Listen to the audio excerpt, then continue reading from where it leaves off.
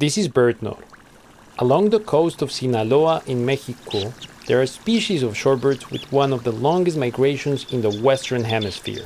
Se reproduce en Canadá y llegan a las costas de Sinaloa, a estos sitios de granjas de camarón, en números muy abundantes. They breed in Canada and arrive at the coasts of Sinaloa to spend the winter, says a shrimp and shorebird conservation specialist named Juanita Fonseca. Sinaloa has more than 400 miles of coastline in the Pacific coast and the Sea of Cortez. There, Juanita works with the Western Hemisphere Shorebird Reserve Network and with Manomet, creating guidelines that help shrimp farmers share the coastline with shorebirds. One of those shorebirds is the Western Sandpiper.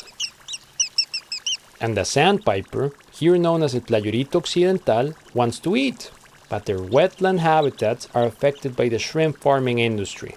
Juanita and other researchers want to see how and where these shorebirds travel, to learn which habitats need more protection. Es una especie de interés para los canadienses con la cual nosotros hemos colaborado con ellos y trabajado con esta especie por el número que llega acá a estas costas.